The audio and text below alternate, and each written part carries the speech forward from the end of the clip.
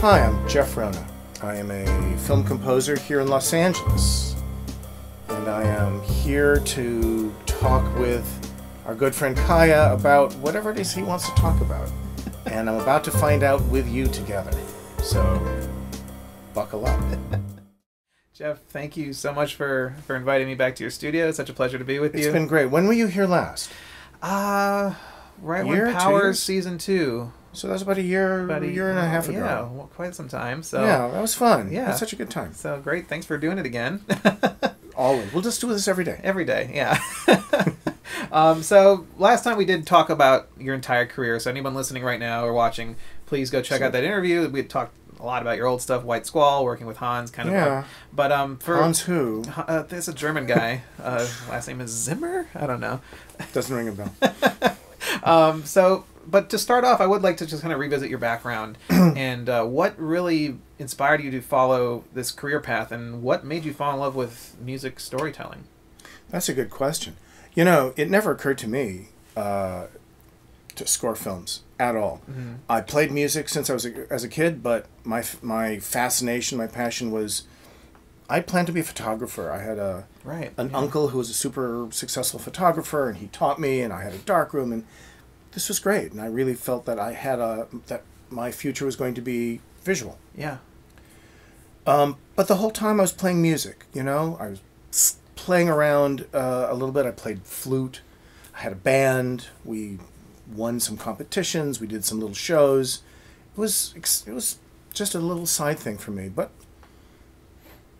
by the time I was in college, it was a little more important. Right. And more importantly than what I learned in college, I had a couple of private teachers who were influential on my thinking about music and who inspired me. I got very inspired by two teachers who were jazz musicians.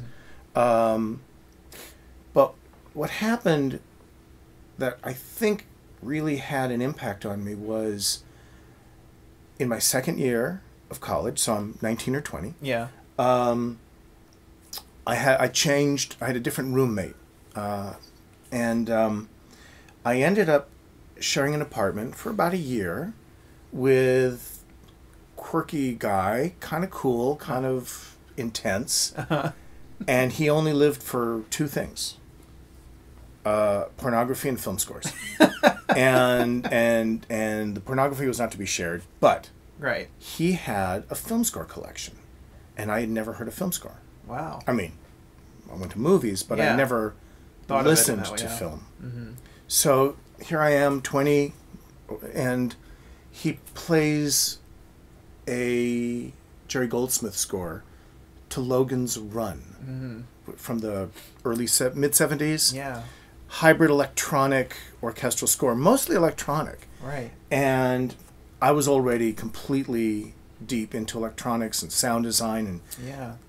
experimental music, and I was mesmerized. And then he put on Chinatown, and then I went through all of his music, and then I realized this was something that I didn't know if I could do it, Right. but I had the tools to try. Yeah. So that was kind of a pivotal thing for me. Kind of the light bulb went off there. Yeah. Wow. He became one of Danny Elfman's main orchestrators. I think he still is.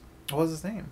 Edgardo Simone. Oh, okay. So after Steve Bartek, Right. Yeah. Edgardo comes in and works on, if not every film, most.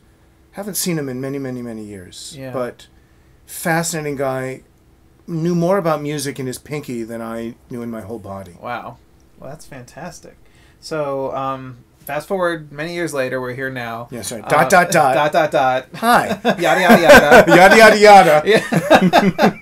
Yeah. So, we did talk about a lot of the stuff, of your other individual projects in the last thing, but I do want to talk about one of your newest, most recent project, which is Viram, which is this amazing Indian film that you just did. My first movie in India. Wow. And that was a little bit of a bucket list thing for me. It was. To do an Indian movie? Absolutely. Wow. And a lot of people in the U.S. doesn't realize that the Indian film industry, I mean, it is huge. I mean, it is just ginormous as Hollywood, in terms of Hollywood. It's a part of the culture in a way that's not anything like we are here. Right. I mean, we love movies, but Yeah. I would say we love TV more. Yeah. So if you take whatever the most, rabid fan base is of American culture, and you quadruple it, that sort of movies in India. They still put out several hundred movies a year. Yeah. Some are musicals. This was a retelling of Macbeth. Yes. Done as a historical epic drama, super deep, heavy, and done almost entirely CG. So they shot it on a green screen stage. So when we were doing it, it was like people standing on apple boxes. Oh man, so you didn't have the holding wow. cubes, and then it wasn't until we were way into the score that we started to see the very first images of the film. And it was unbelievable, the art direction on this thing. The level of imagination that they put into and this was not unique, although I think Viram was the highest budget film of the year for this year from India. Wow. And I don't know what that means. Yeah. I mean, that could, mean $1.27, but it's impressive. And they brought in not the DP, but the colorist was an American guy named Jeff Olm, who did The Revenant. And done a bunch of movies, and so he really took a big role in the look of the film. And then it's kind of a martial arts movie. And so the martial arts choreographer was another American who did something or other. I have no idea what. Yeah.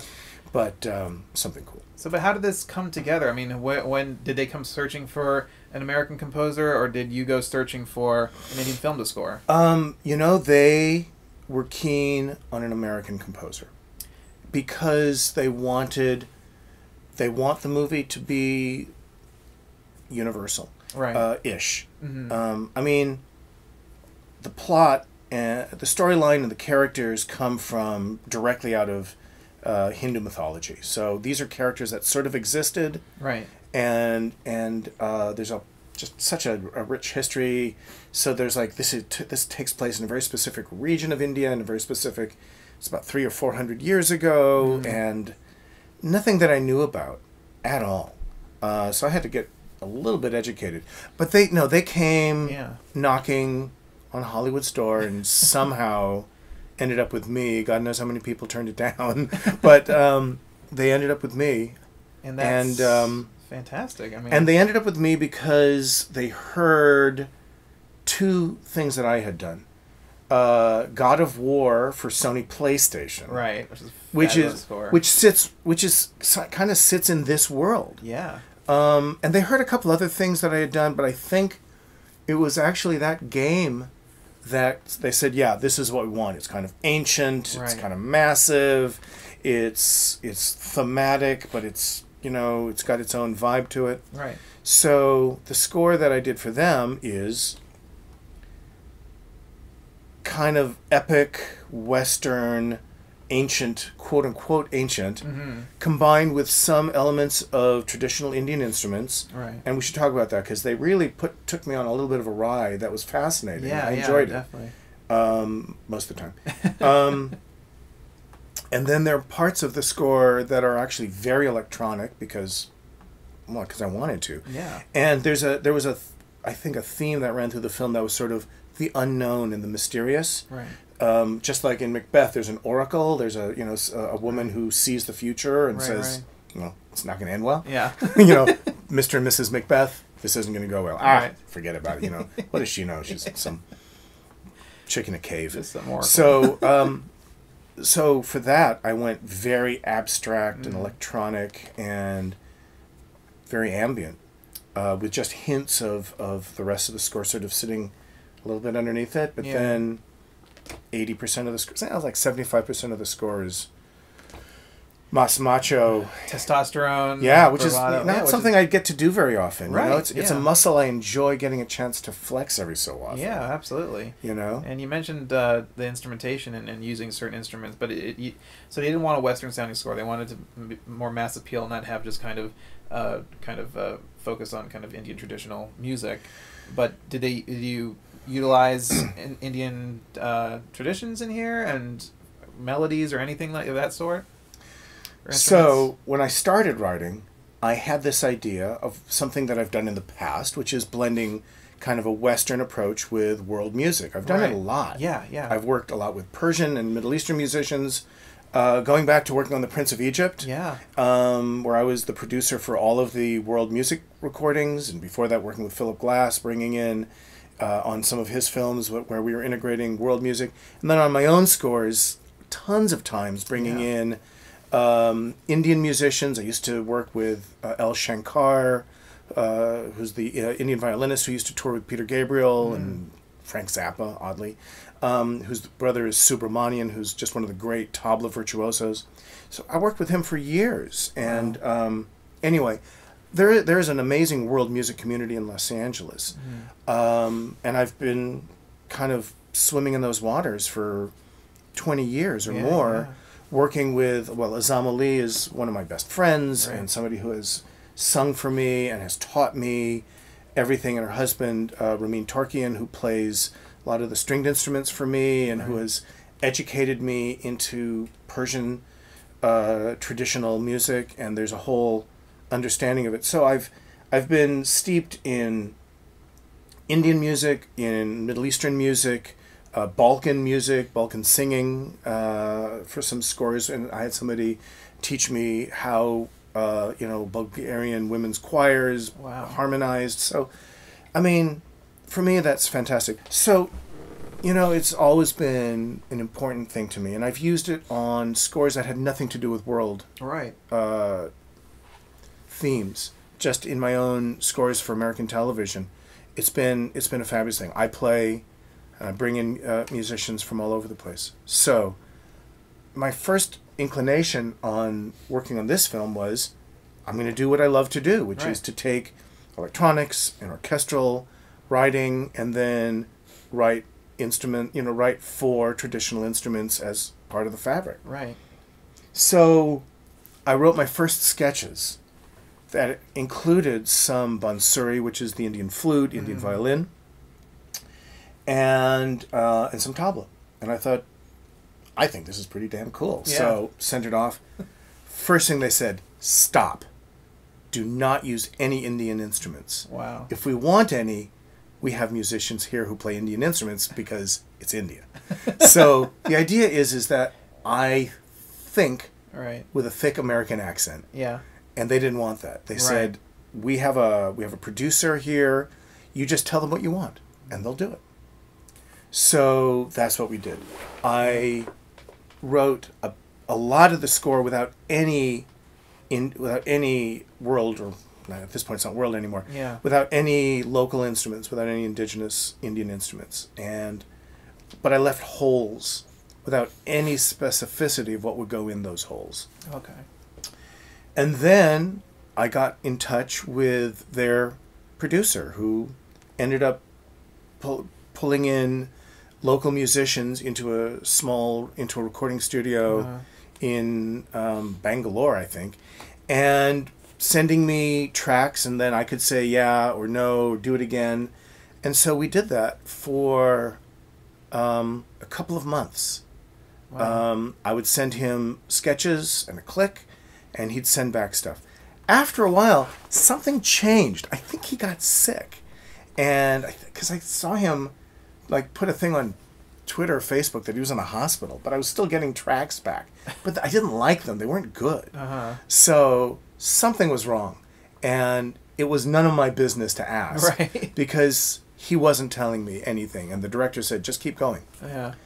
Eventually, I started to take a few things into my own hands. And there's a wonderful sitar. Well, there are quite a few great sitar players here. Yeah. So I brought in a sitar player of my own, and she was amazing, and we did that, and I played some of my instruments, and I may have used a sample or two, and but by the end of it, they were, the director was busy finishing up the CG and the color timing, and he was happy. Right. What was interesting was once I crossed a kind of a certain threshold where there was 2 or 3 cues in a row, and they really liked them, they really just kind of let me finish the movie on my own.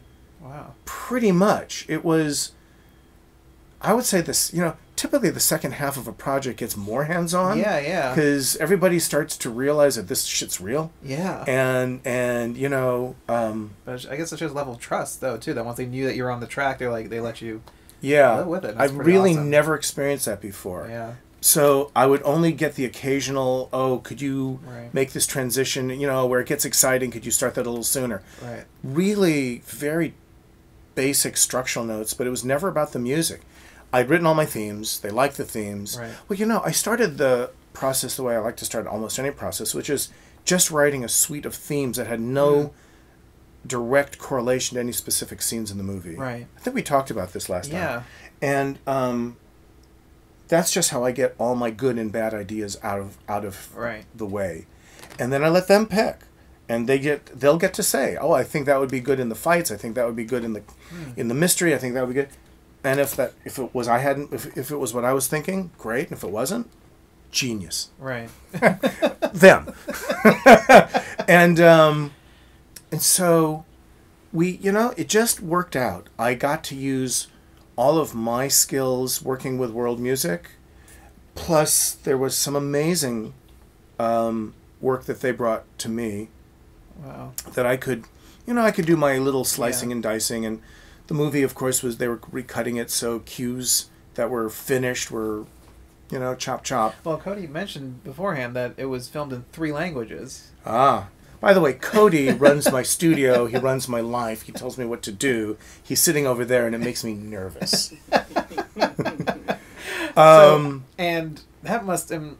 And the certain dialects, of course, wouldn't transfer certain things. Okay, right. Short, so how did that work? Exactly. So they told me initially that the movie would be shot in 3 languages because bigger films in India are done that way. Right.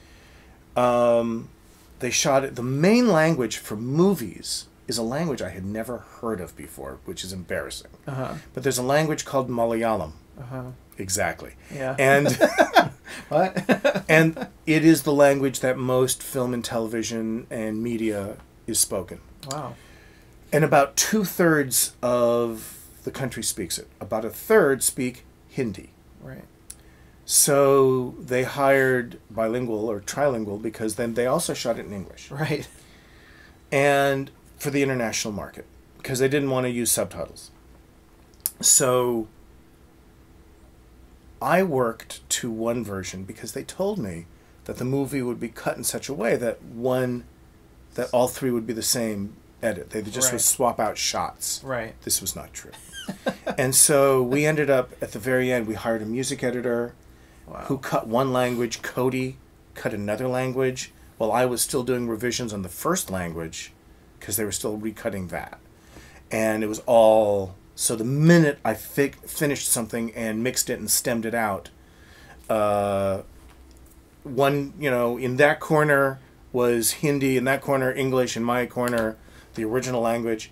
And, it's funny. So, a small part of India speaks, wants to watch the movie in Hindi, but that small part is like nearly 1 billion people.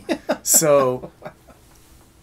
For filmmakers, it's a market that even though it's only 1/3 or less than 1/3 of what the country wants to watch, it's bigger than the United States by far. Wow, yeah. Because we're only 700, less than 700 million people in the country.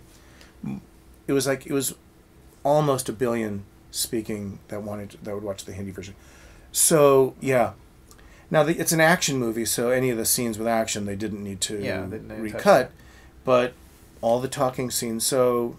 I don't know, about 1/3 of the music had to be rewritten or re-edited to match, to reconform to those. So is there 3 different versions of the score with slightly different variations? So each language will have a little different.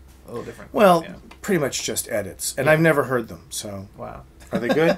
They're great. They're great. Better than the original. Better than the original.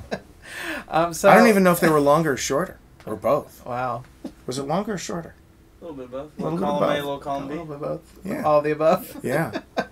It was fascinating. I only met the director in person once. Wow. And we'd already finished. Wow. We had Skyped once. His English was pretty good. Yeah. Not great, but pretty good. But the producer of the film actually lives in Chicago. Oh, wow, okay. And kind of runs a business here and runs the business for him there. Apparently he's a very established director. This was his nearly 20th movie, I think. Oh, wow. And he's been doing a series of kind of historical epic films. So, you know, they did send me a movie to watch, and they said, this was the top grossing movie in India the year before. We think you should watch it. Not because we love the music, we don't, but this was the most successful movie, wink, wink. So, it was it was crazy, it was insane. I've seen, you see the clips. It become viral, the Indian action films. I mean, the ones that are done more with, like, tongue-in-cheek, that are really over the top and they look extremely entertaining. I'm hoping that one was tongue-in-cheek, because it had things they defied physics. Yeah, exactly. You see these cars rolling, and punching and grabbing from the... it's funny. It's, like, pretty crazy. Instead of playing from the sequencer, because reopening the file, it's not exactly right. So I have the soundtrack on Sony Classics, by the way. I have the soundtrack album here, so the mixes are just a little easier for me to get to. So I'll play a couple of things and I can say a few things. Yeah, so this first one is the opening of the film.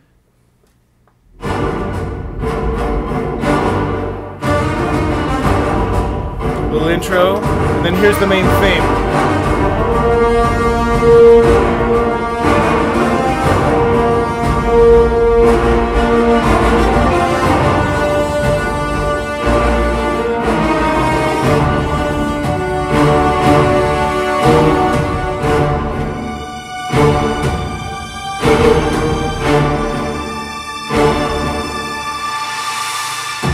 So, you know, in Indian culture, like in Hindu mythology, it's the duality of the masculine and feminine. And in the score, this is the masculine. This is the heroic theme. But there's a feminine theme, and I tried to write it equally heroic. Although the women in the movie are really horrible.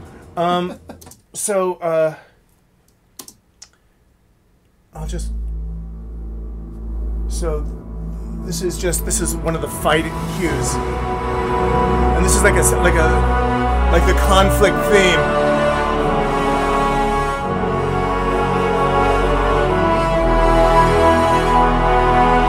It's that simple.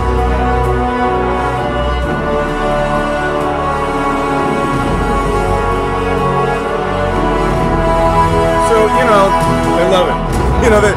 Well, simple is not always worse. Simple, I think, is better.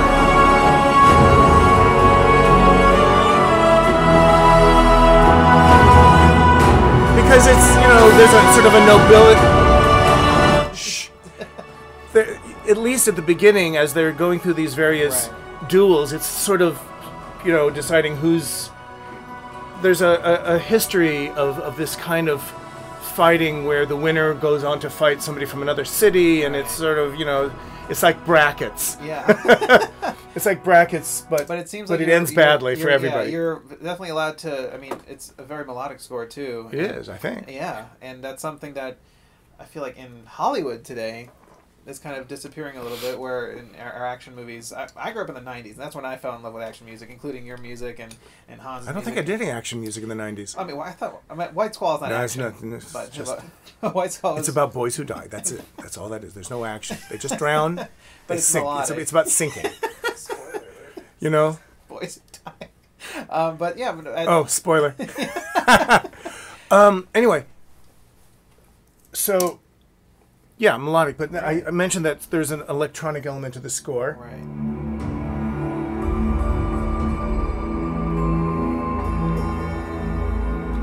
So this is sort of the expression of the mystical.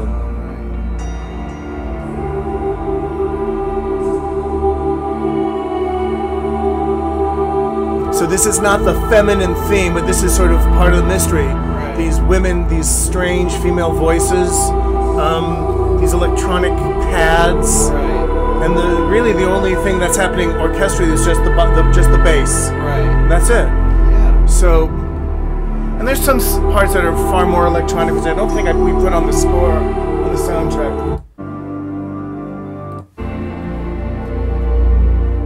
So let me skip ahead. So there is a feminine theme, right? And the movie keeps moving back and forth as the plot gets darker and darker. Mm-hmm. Then they sort of start to melt, and then this sort of hideousness kind of comes up instead.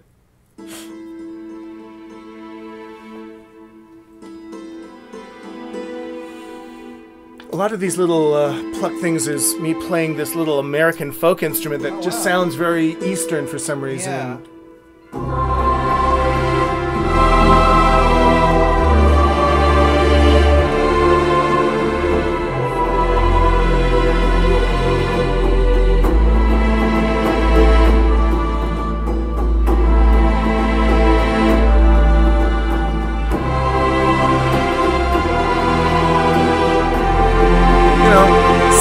Hopeful. That's a bit of misdirection. Yeah.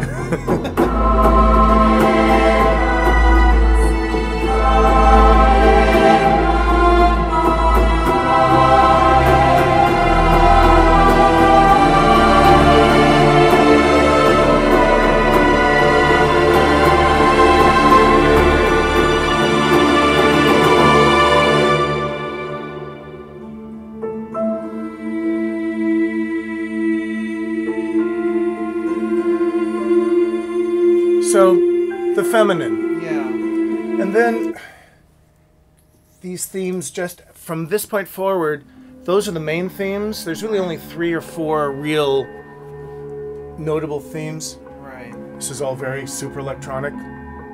Backwards bells. Yeah. Weird twisted voices.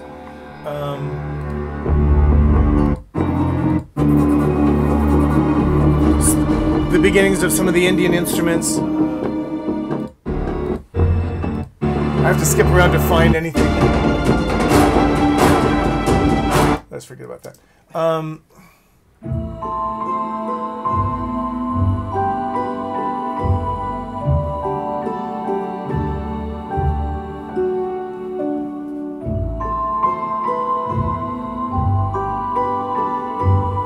Do you remember what this scene was, Cody?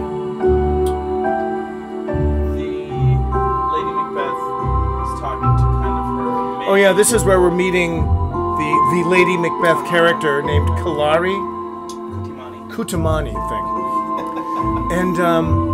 And again, we have no reason to think she is going to be the downfall of the Macbeth character. Yeah. Sitar. So it's pretty. Yeah. Because you need to start somewhere. Right. And you can't start with. Well, sometimes you can be ambiguous. Right. Sometimes you can kind of be in the middle where you go, not good, not bad. Yeah.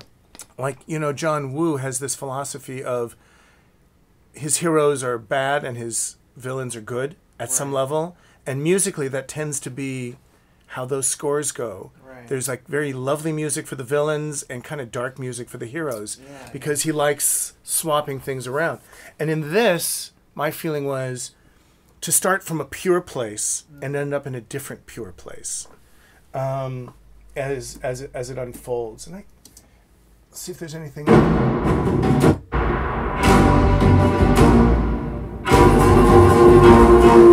Some of the Indian instruments that they sent to us, these big long horns, And I ran them through effects, and I can't leave anything alone. I am working on that.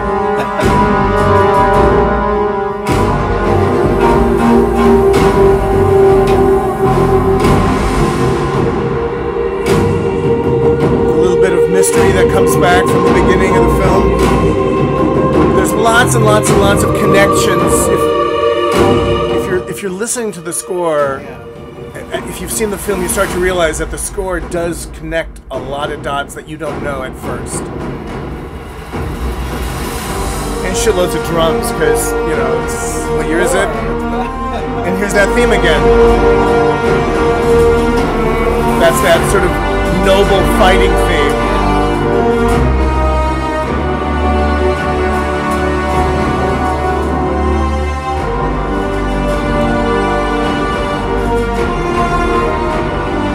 So, you know, things are still fine.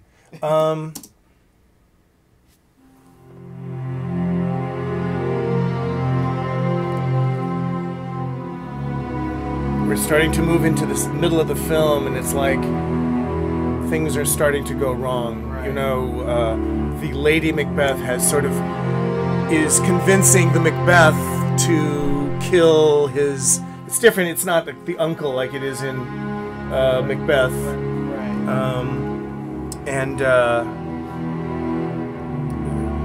But now this is the beginnings of regret. The movie is really about regret, I guess. Well, so is Macbeth. Yeah. You know, don't always do what you're told.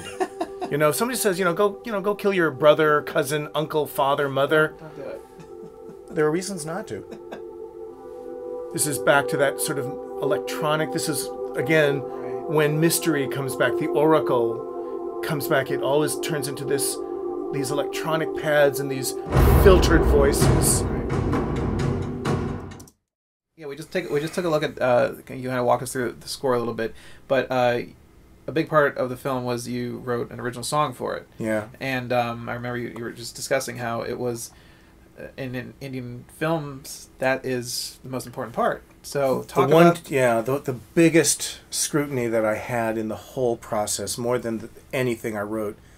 And how many minutes of music in the score? Like 87, 85? Yeah. Fucking shitload of music, man. Yeah. You know, and it was all big. Right. But yeah, I knew ahead of time that the job was to write the score and to write a song. Yeah. So I knew that the song would probably be based on some theme that was going to pop up along the way. Right. Because, you know, the handful of times that I've written original songs on films, and I think of songwriting so much more. I'm so much more impressed with songwriting than I am with film scoring. Yeah. You know, I'm not a closet songwriter because I'm not good enough. You know, a good songwriter, I think, does something so magical that I've never heard a film composer come close. Wow. Yeah. But you know, my heart goes on. So, and you know, that song was a good example of a song based on a fragment of a theme from a score, and then it was turned into something else. But I knew that the expectations were very high. But I thought, well, let me finish this massive score, and then we'll deal with this song thing. Right. And then they said, we need the song now. Wow. Like about 3/4 of the way through, and it was like, can we get a sketch from you this week? Wow. So, you know, what do you do when you're a composer? Of course. Yeah, sure. So I think I have it right here. You know, and then click. By the way, I just realized I showed my age by making the gesture of hanging up the phone. You know, it's click. Hanging up on So the first thing was, I thought about all the singers that I've worked with that I might want to work with on this, and I started sending them tracks that those singers had done, including Lisa Gerrard, who I've written songs with Lisa, right, and some LA-based singers who have sung for John Williams and you know, great singers who are fearless and can kind of do anything. Right. But they already said, look, we want somebody with passion and guts. We don't want any of the airy-fairy, high, breathy thing. We want gutsy. We want something powerful. And they referenced a few singers that made no sense to me. So the singers that I really wanted to use, no, and no. And then I was a little panicked, so I started calling some friends going, who do you know who sings? Yeah. I mean, there are singers in LA, right? Yeah. Yes, there are singers in LA.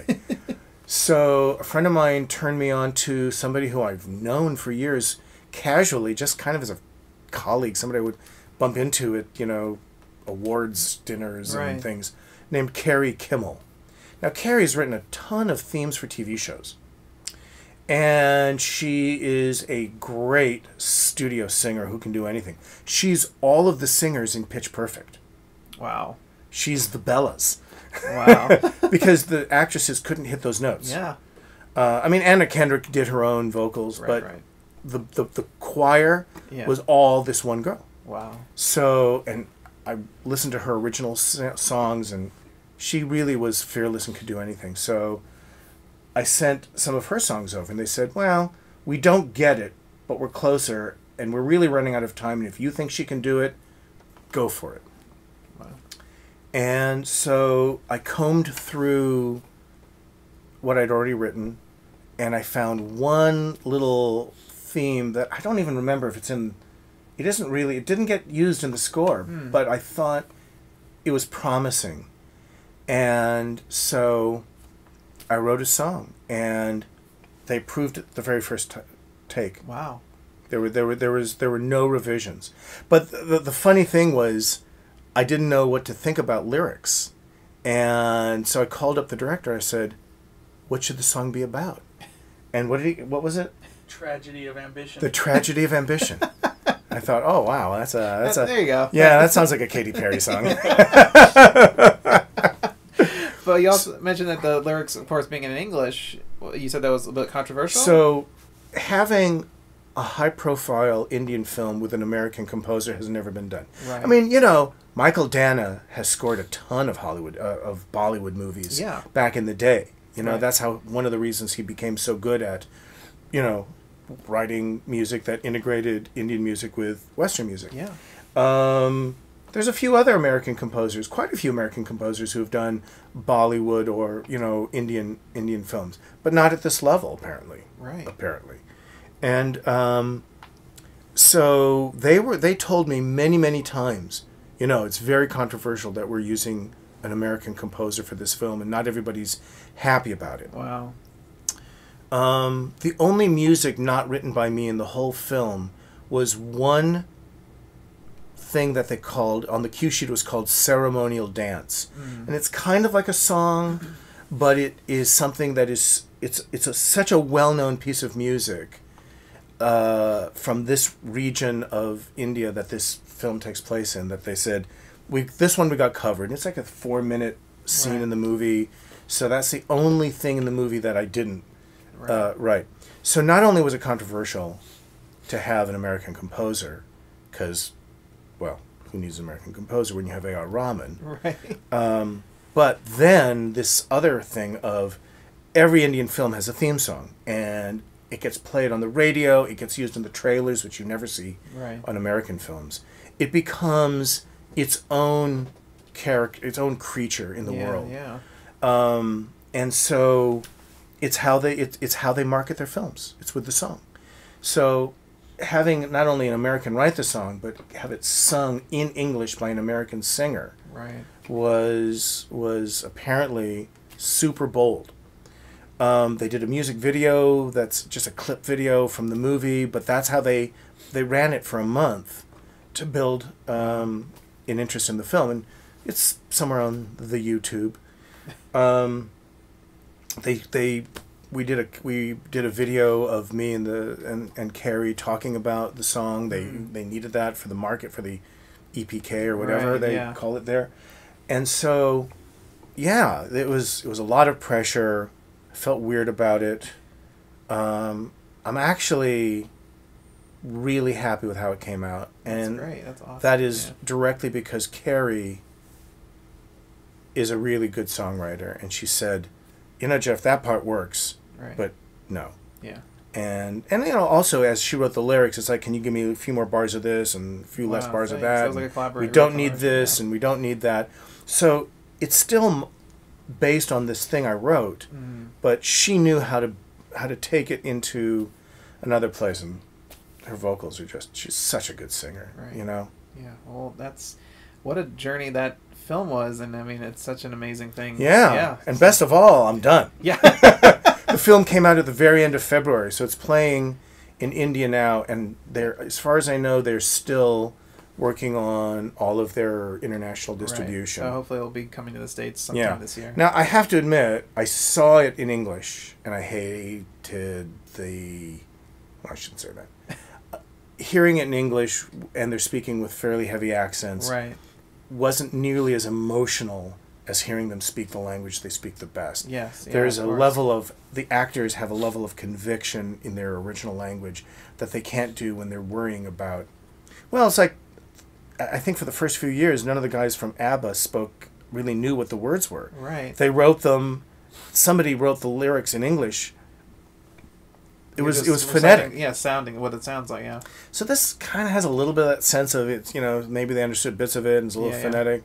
I've been emailing a little bit with the lead actor in the film, who's some huge. He's the Johnny Depp of India, or I don't know if that's a good example anymore. It probably was. That's 5 years ago. Yeah. He's the Ryan Gosling there you go. of India at the moment. He's a handsome dude. But yeah, so working internationally, there's a language barrier, there's a time barrier, there's an expectation differential. Right. There is stepping into somebody else's culture and trying to do it with some amount of reverence, some amount of respect for the fact that they've been doing this a lot longer than we have, and certainly I have. Right. So I wasn't about to step in and go, well, I'll do it better. Yeah. I'm better than, the amazing composers of Indian music, not just A.R. Rahman, who's been such a successful crossover, probably India's most influential export next to Ravi Shankar. Yeah. Or all of the Shankars, not including Nora Jones, doesn't count as an export. So for me, a lot of it was listening and paying attention to the little cues that they were saying to me as best they could, and trying to understand that their sense of cinematic history is so much deeper than mine. And so I tried to, I bring my A game to everything. Whether it comes out that way or not is another story. Right. Their expectations were high. They were happy. They let me do my thing, which is unheard of. Right. So, God bless that. and so that it was such a different experience than just playing around with world music in Western scores, which has been going on for 20 years with every other score with Duduk and every other score with world instruments of all kinds, just because it's a fresh color. Yeah. But there's nothing world about it per se. Right. So there's nothing brave about that. Yeah. But it's fun, and look, I'm as guilty of it as anybody, if not more so. Right. Whenever I get stuck on a lot of my scores, I go over to my arsenal of instruments and find something to play, and it gives me a great deal of joy, and I love the sound, and to me, all that is just something that says not here. Yeah. Absolutely. It's not about being culturally specific or culturally relevant or even culturally respectful. Right. Now people call it cultural appropriation, which is just a whole other thing that we could... I don't want to. But this was not. This was a situation where they were respectful towards me in a way by me being respectful to them first. Absolutely. And I love that. So it was a challenging process. We struggled. They kept recutting the film and not telling us in a way that we understood. The logistics of it were, I don't want to say nightmarish. That's a little dramatic, but the most challenging part of the movie of scoring the movie was not scoring the movie. Yeah. I would love to talk about kind of some more big picture things. As a composer, kind of working in this industry, a lot of things that I get people ask me from young composers is, how do you work with directors, and kind of what is the key to working with a director who is controlling versus what is the key to working with a director who maybe gives you a little bit more freedom and doesn't maybe give you the direction you need and says, figure it out. Have you kind of found a way to balance working with those two different types of personalities? Right. Well, let's think about it like this. Ask the question again, but replace the word director with person. You know? Right. So it could be producer or director, I guess, yeah. But let's start with the word person. Okay. I mean, what's it like to work with a person who is controlling versus a person who is less so? Right. What do you do with, a boyfriend or girlfriend who's controlling or versus not? Right. I guess, in a way, well, let's break it down a little bit. I have a job. Yeah. And the job is fairly straightforward. And the job has steps. 1, 2, 3, 4, 5, and then you're done. Right. Step 1, listening. It's the only time, typically when I've struggled on a movie, it's when I came in with too many ideas and I wasn't listening carefully. Directors talk in code. They don't speak music. Right. And if they do, you should quit. You That's should what quit. I've heard. You should run from the room. The minute they start throwing out, music jargon, you're a little fucked. But directors talk in code. They talk in the language of emotion. Right. They talk in the language of drama. They talk in the language of storytelling. But mostly, they talk in a language of what they hope to achieve in their life. Right. Why are they making a movie? Yeah. Why are they getting out of bed in the morning to basically hit themselves on the head with a sledgehammer repeatedly for up to 10 years? Yeah. Just to do one thing. Right. And the answer is because it matters. And that means that you really have to understand not the movie from anybody's perspective than the person who's telling the story, which is typically the director. Right. Whoever it is. The first thing you have to do is you have to let them know you're a good listener. And the way you do that is by being a good listener. Not everybody's a good listener. And that's because a lot of us have egos, and we don't want to come across as, blank canvases. It's like, you didn't hire me because I don't have any ideas. You hired me because I did this and this and this, and you heard something and you kind of liked it, and you thought, okay, that guy has some good ideas. But actually, all those good ideas were somebody else's, were for somebody else. Right. Exactly. Different would be different. When you step in to somebody new, or even a new project with somebody you've worked with before, you're starting over. Right. You have your paints, you have your canvas, you have your brushes, you have your technique, you have your experiences, you have your wisdom.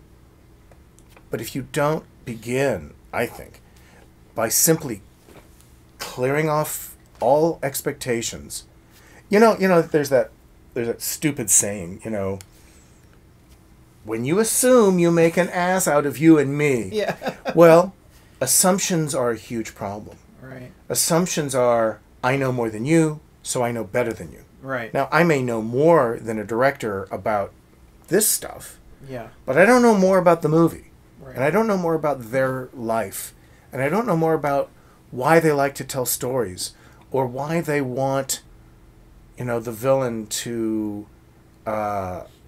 dress a particular way, or why they want, the hero to have problems with his or her boyfriend or girlfriend. Yeah.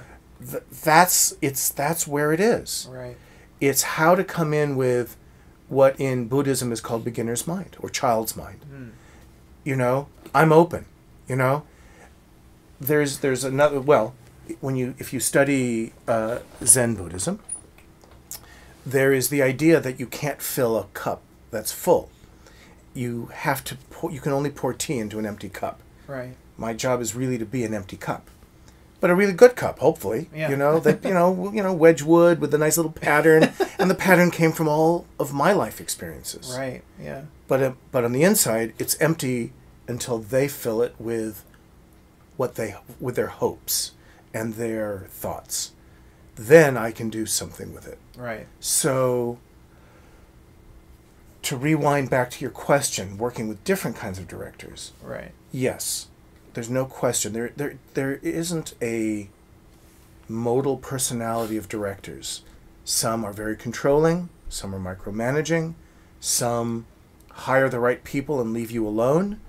Some are what I would call visionary in that they know what they want, right, and you're just there to help realize it. And then there are ones who are not visionary, which is they'll know it when they hear it. And they are prone to changing their mind and then liking something one day and then not liking it the next day and then maybe hopefully liking it on the third day, and then you put that folder away and say we'll come back to this on the dub stage. So look, my job is to adapt my methods and my thoughts to the people I'm working with. Right. Now, it's not. I don't think it's the same as being like a doormat or Yeah. I'll be whatever you want. Right. Yeah. I did that when I was dating. I can't. I am if you want me to be. It's not that, but the relationship is key, and look, I can tell you a joke and you'll laugh, but if I tell it to somebody else, they won't laugh. Yeah. So you adapt. When you listen to comedians talk about how a joke works in some rooms and other, comedians, good ones, talk about how as they're starting to do something, they can feel the audience. Yeah. And they know, don't tell the mother-in-law joke. Yeah. Don't tell the off-color joke. Right. And they're adapting their skills. They're adapting their art. Right. To, in real time, to what's happening in the room at that moment, which, by the way, is brilliant. Oh yeah, watching comics work is like top comics. Yeah. It's an art to it. Yeah, it's amazing. So, we do the same thing, but it's just with one person. Right. If you're lucky. Yeah. If there aren't too many cooks in the kitchen. So, what I've learned, and sometimes the hard way, is that if I come in guns blazing, I've already lost. Now, some directors want a firm hand. They need a little bit of guidance. They're especially if they're a little less experienced. Right. They may want you to say, I really think in this scene we should just do something loud, or just something specific. And go, I love that idea. Let's try it. Right. And sometimes they no, that's not what I had in mind. We tempt it with cigaros, and we want something super super chill. Right. Some directors will be happy to argue, some won't. But you know when you fuck up. You know when you've said too much too soon. Because directors, they know how acting works. So they can talk to actors. Right. They know how cinematographers work. They understand lighting, they understand lenses, they understand angles, they understand time of day, they understand special effects, they understand sound, they understand CG, they understand set design, they understand art direction, they understand script structure, because a lot of them have written. Right. So directors come to a project, I don't know if we talked about this last time. I don't think so, yeah. Directors are really savvy about the process of making films, with only one exception. Right. Music. Music, yeah. It's the one time where they have to say, I just want something kind of bluish green, Yeah. Make it sound underwater. Make them love the tiger. Whatever. Directors are at their most powerless sometimes with music. Yeah. Because they don't understand this. And that's not a bad thing. But where they can be empowered is when a composer sits and listens to them. Then they're in control. Right. And then I can go in and do something based on that, and they'll go, that's kind of what I was hoping you would write. Right. That's a brilliant moment when it's like, wow, that's cool, that's fresh, that's not what I was thinking, but it's exactly what I want, and it works perfectly. That's that magic moment when you fulfill their vision of storytelling in a fresh way. Those are good days. Now, you've worked with so many different directors that come from different backgrounds, which I thought was very interesting because, I mean, some of your... if you work with Ridley Scott, who's one of, of course, the most well-known directors today, but other great directors like Todd Robinson, who wrote White Squall, but ended up directing Phantom. Yeah, I'm doing a movie with him in a couple of months. Coming up. Yeah. Samuel L. Jackson. Rob Schneider. Don't. No. Comedian. I don't want to talk about that. Okay. Andrei Barkoviak, Exit Wounds, cinematographer. Steven Spielberg on a television series. Right, Steven Spielberg. Very hands-on. And of Rob Stewart, of course, like Rob Stewart for Sharkwater, coming from a documentary film background. All these directors, because then you have to, I feel like, as a composer, you have to know what a documentary filmmaker wants. You have to know what an actor-director wants. You have to know what a cinematographer... I mean, do you have to adapt your... Like, okay, I know the mindset that he's in, or do they... It does not matter what their previous expertise, I guess, comes into. It matters a lot. You know, if I do a project with a director I've never worked with, I'm really curious who they've hired before. Right. And I'm always curious to know if they've used a composer more than once. Because you'll notice some directors are a bit loyal. Yeah. They'll stay with a composer unless they're doing something really genre. Yeah. But there's some directors who change every time and have never used a composer twice, and I find that interesting. But what I have learned is that I do like to know why a director... Well, it's always nice to know why a director hired you. It's, sometimes you don't want to know too much. It's like, and you decide... You agree to a second date. Why? But no, directors have aesthetics. I mean, they're paid to have opinions. Right. That's really all a director does, is they have opinions. Right. And, yes, the blue dress... No, take the vase out of the shot. No, you have to tell the joke, and all of that. Directors do have musical tastes, all of them. Yeah. And some of it from their previous films.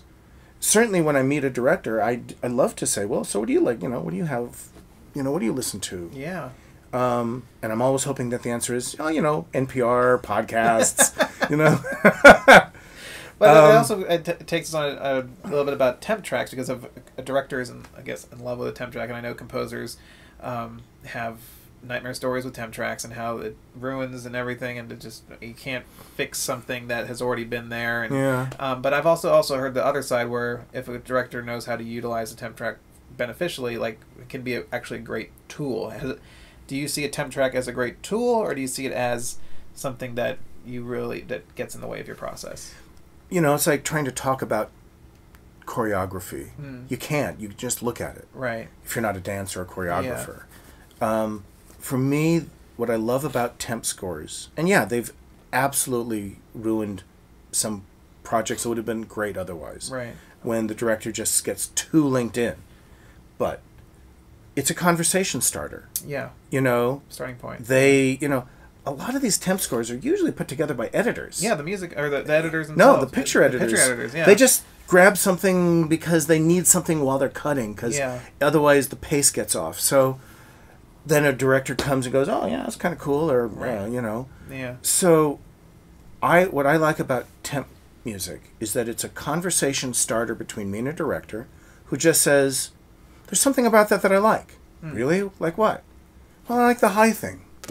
That's enough. I can write a completely original piece of music with the high thing, and they'll go, "Oh, you got it. You were listening." Right. So I like that. I think that's pretty cool.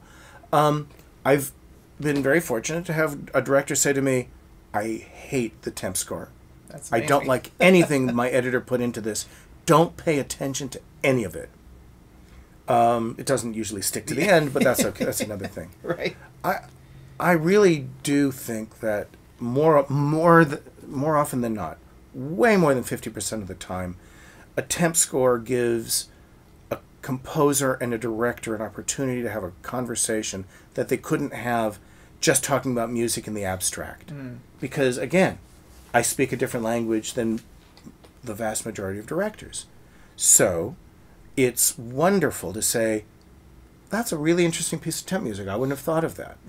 And sometimes temp scores are just kind of bold because, grabbing a Radiohead track and putting it in an action scene. It's like, this is the most counterintuitive thing. I wouldn't have done it. Right. But there's something kinky and awesome about it. Yeah. Let's see if we can't do that our way. Right. And I do like that. I really do. Why not? So, do you think the good outweighs the bad of temp tracks? Do you think they're... In my experience, yeah. Okay, that's cool. And there's no question, tons of directors have said, I just wish it was closer to the temp. Yeah. And so what do? You take a deep breath, you sigh, you think of the good old days, which are still yet to come in some cases. and you say, okay, you know what? You win. I got 10, you get 3. Right. I get 20, you get 3. Right. So it's not a necessary evil, but it's not going away. Yeah. Editors need it. I appreciate what it does. For one thing, it makes editing much more musical. Absolutely. The structure of it, yeah. I've only worked on a couple movies where editors cut complicated scenes not to music. Yeah. And you know what? They're really hard to score. Really? A scene that's been cut to some temp, well, if nothing else, if you match the tempo, but see, you can write anything, right. And it looks really good. You've already won half the battle, because tempo is so important. But is it like similar to, like, if I put my hand in the snow and I take my hand out, the shape there is a hand, and someone says, well, I want to put a foot there. Now you can't. Is it similar to that, where you take the music out and it's like, well, I want you to put a waltz in here, but no, you edit it to something else and it's not going to work? Is that similar in that way? I can think of a few times when musically we went in the opposite direction from the temp, and the temp was there when the editor was editing. Right.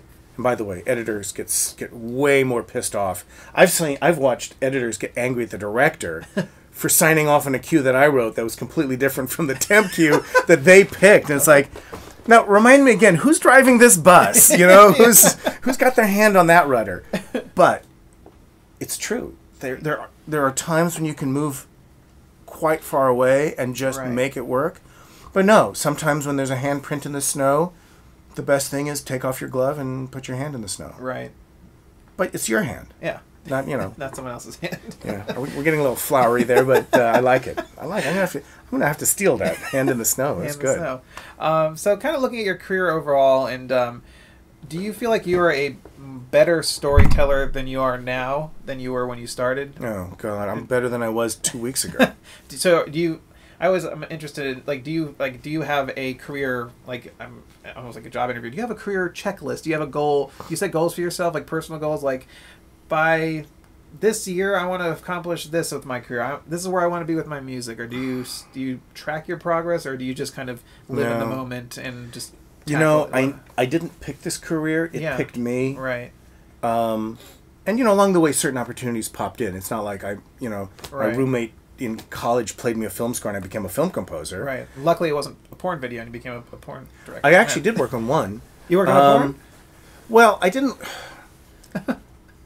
No.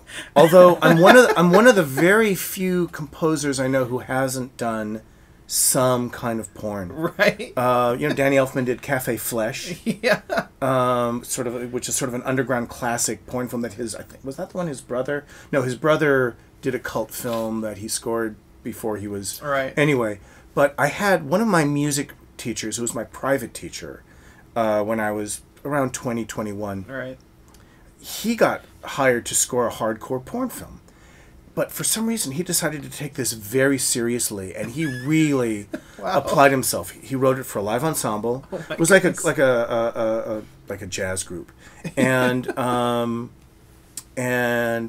he did click tracks, he did streamers and punches and a digital metronome, and I mean he really did this full on, and actually he brought me to meet the editor, who was not a sleazy guy. He was a good editor who just needed the money and was cutting a hardcore porn, right? Yeah. So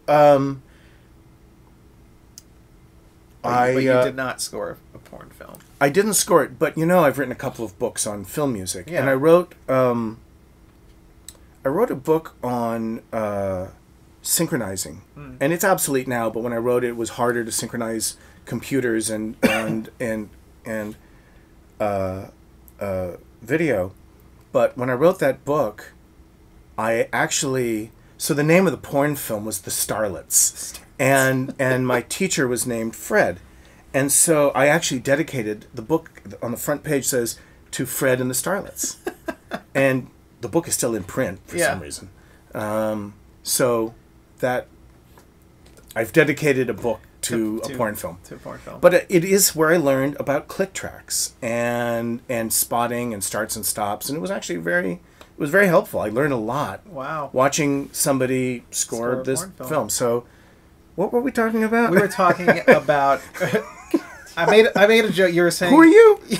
Where are we? Wait, would you put your clothes back on, please? That's why I'm not in front of the camera. I did not sign up for this. We were talking and I'm just feeling a little intimidated right now, okay? You said you went to the point where your roommate showed you Jerry Goldsmith's Oh, score. yeah, right. And we're talking about career and... Okay, thank you. Back on track. I don't think I've really... My career has not been based on setting a goal and then achieving a goal. Okay, yeah. My goal is the same every single day. To do a little better today than I did yesterday. Right. And I don't think that's changed. I've been doing this for 20 plus years. Yeah. Like 25 years. Every project is different. Every project is new. Every project I finish, I'm a little bit disappointed. And I just vow to try a little harder the next time. So, it's important to me to get better. I don't feel like I've arrived at any plateau. Right. I have a collection of credits, and that's great. And I'm proud of the credits, and I'm proud of the fact that I've done these. I listen to them, and sometimes I go, oh, that was kind of... By the way, I have an exceedingly, as you've already learned, I have an exceedingly poor memory, and one of the things I'm really good at forgetting is anything I've written musically. Uh-huh. So I often go back to some old scores, and I'll go, what is that? Wow. And I forgot that I wrote it. I forgot how I wrote it. And I think to myself, I have no idea how I did that, and I don't think I could do it now. Wow. But that's just because I've evolved a lot over a couple of decades. Yeah. So, all that said, I don't think it's healthy for me to view life as a series of goals to be achieved. To me, it's about... Well, the cliche is to say it's about the journey and not the destination. Absolutely. But a goal is a destination. Exactly. And I've just never been good at that.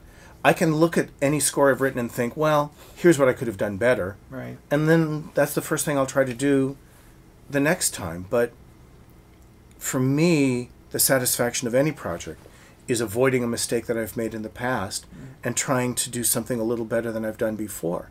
And while I'm doing it, I love it. And then when I'm done, I'm disappointed. So I have to do another one. Absolutely. So that I get one more chance, until one day I won't. Well, Jeff, thank you so much for your time today. Of course, oh my thank goodness. you. So enlightening, so funny, so much fun. Thanks for walking us through your process and Did I mention that the VROM score is on Sony Classics? It's on Sony Classics. Yeah, yes. Okay, good. And Spotify and iTunes. And it's everywhere. And something.ru and .ru and Torrent and Oh, it's definitely there. No, Kaya, I if I may, I want to thank you because what I do is a kind of a quirky niche thing, and I know that film music has gotten a little more visibility in the last few years. We were talking about the fact that there is a lot of live concerts and big venues are selling out for people going to see film scores, either where they're doing the movie with the music live or concerts of film music. To me it's every day is a humbling day. Every day is a little tiny triumph and a couple of defeats, because very few people understand the thing I do. Right. And the process has nobody goes to see a movie to understand something about the composer or what the composer went through, and yet obviously I've spent my entire life doing this kind of one thing.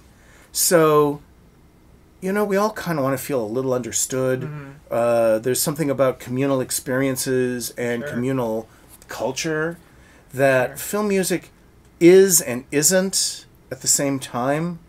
You know, very few things that I've read or seen have really depicted what film composers do. And I don't know that this video enlightens anything more, you know, talking about specific things. But I do want to say that it's people like you who early on, before it was even remotely sort of nerd cool, and I think film geeks are nerd cool, right? But you were nerd cool before it was cool to be nerd cool, and I think the fact that your passion has been to share your passion with as wide an audience as possible is fabulous. Oh, and you know, we're not celebrities, well, except for John Williams. We're not celebrities, and for good reason, you know. But we do this thing and it resonates because, and not to go on and on, because I was here to say, you know, just thank you. But, you know, if you were to ask me what is the one thing a film composer does, I would say very simply, our job is to create experiences. Yeah. Because what is it that we do that isn't just for the experience? Our entire lives are a series of experiences. And when we enjoy them, we do them again. But what do you do that isn't for the experience? Absolutely. Even eating lunch, it's for the experience of tasting food and feeling not hungry. Right. But those are experiences. So life is about experiences. Movies are manufactured experiences. Yeah, absolutely. At a level that no other art form has ever done. So participating in film, TV, video games, whatever it is. Yeah. And the fact that there's music in depictions of life that don't have music, you know? Yeah. That's an amazing thing, and you've tapped into that. And in a way, this video is an experience that people will have of, oh, I didn't know that. I didn't realize that, you know, they were hiring the mentally handicapped to go and score movies. But, you know, hey, there are a lot of dysfunctional film composers, aren't there? Yeah. You want to name a few? No. No, because you might want to do another interview with them. Maybe, I want to keep doing these. So, you know, yeah, thank you. You're shining a light in an interesting little corner of, I don't want to say American culture, but I think you're shining a light in culture, and it's fun, you know. Yeah. Television is filled with actors and actresses telling ridiculously boring stories, and for some reason, people really care about what actors and actresses think. Yeah. And, you know, the funny thing that happened to them when they were walking their dog and somebody jumped out of a car and took a pic. You know. Yeah. All of late night television is just actors and actresses telling banal stories. Yeah. I mean, you know, how often when was the last time a cinematographer was on The Tonight Show? Exactly. When was the last time a picture editor was on, you know, TV? Right. And actually, when was the last time a film composer was on a talk show? I don't think it's ever. Well, I mean, Hans was just on. He was on the Colbert, but did he speak? He did not. He did not speak. You know, his publicist got it because his tour is coming to the United States. That's a slightly crass thing to say, but you know, that's why he was on, you know, on the show and Coachella and all that. So no. Yeah, that's true. The internet, you know, it's people. You're the only person you're one of a very small number of people, and you're the main person who allows composers to speak. Whether that's interesting or whether that's a good thing or not, that's not for me to say, and it might not even be for you to say. Exactly. But it's a complicated job. There are some film composers who really are some of my very favorite people. Yeah. One of the perks of the job is to have a few colleagues who are truly important people in my life.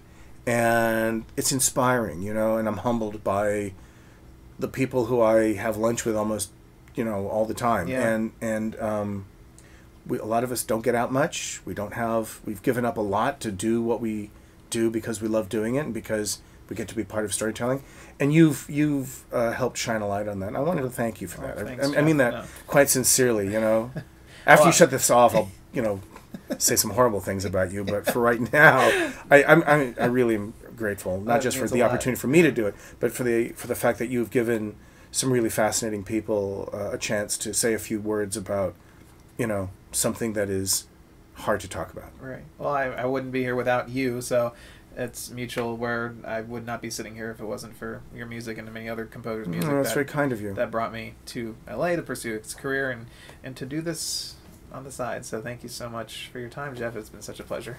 Fist bumps. Now, please put your clothes back on. It's all right, really, pants are coming back on. I'm slightly, okay. I can't stand up.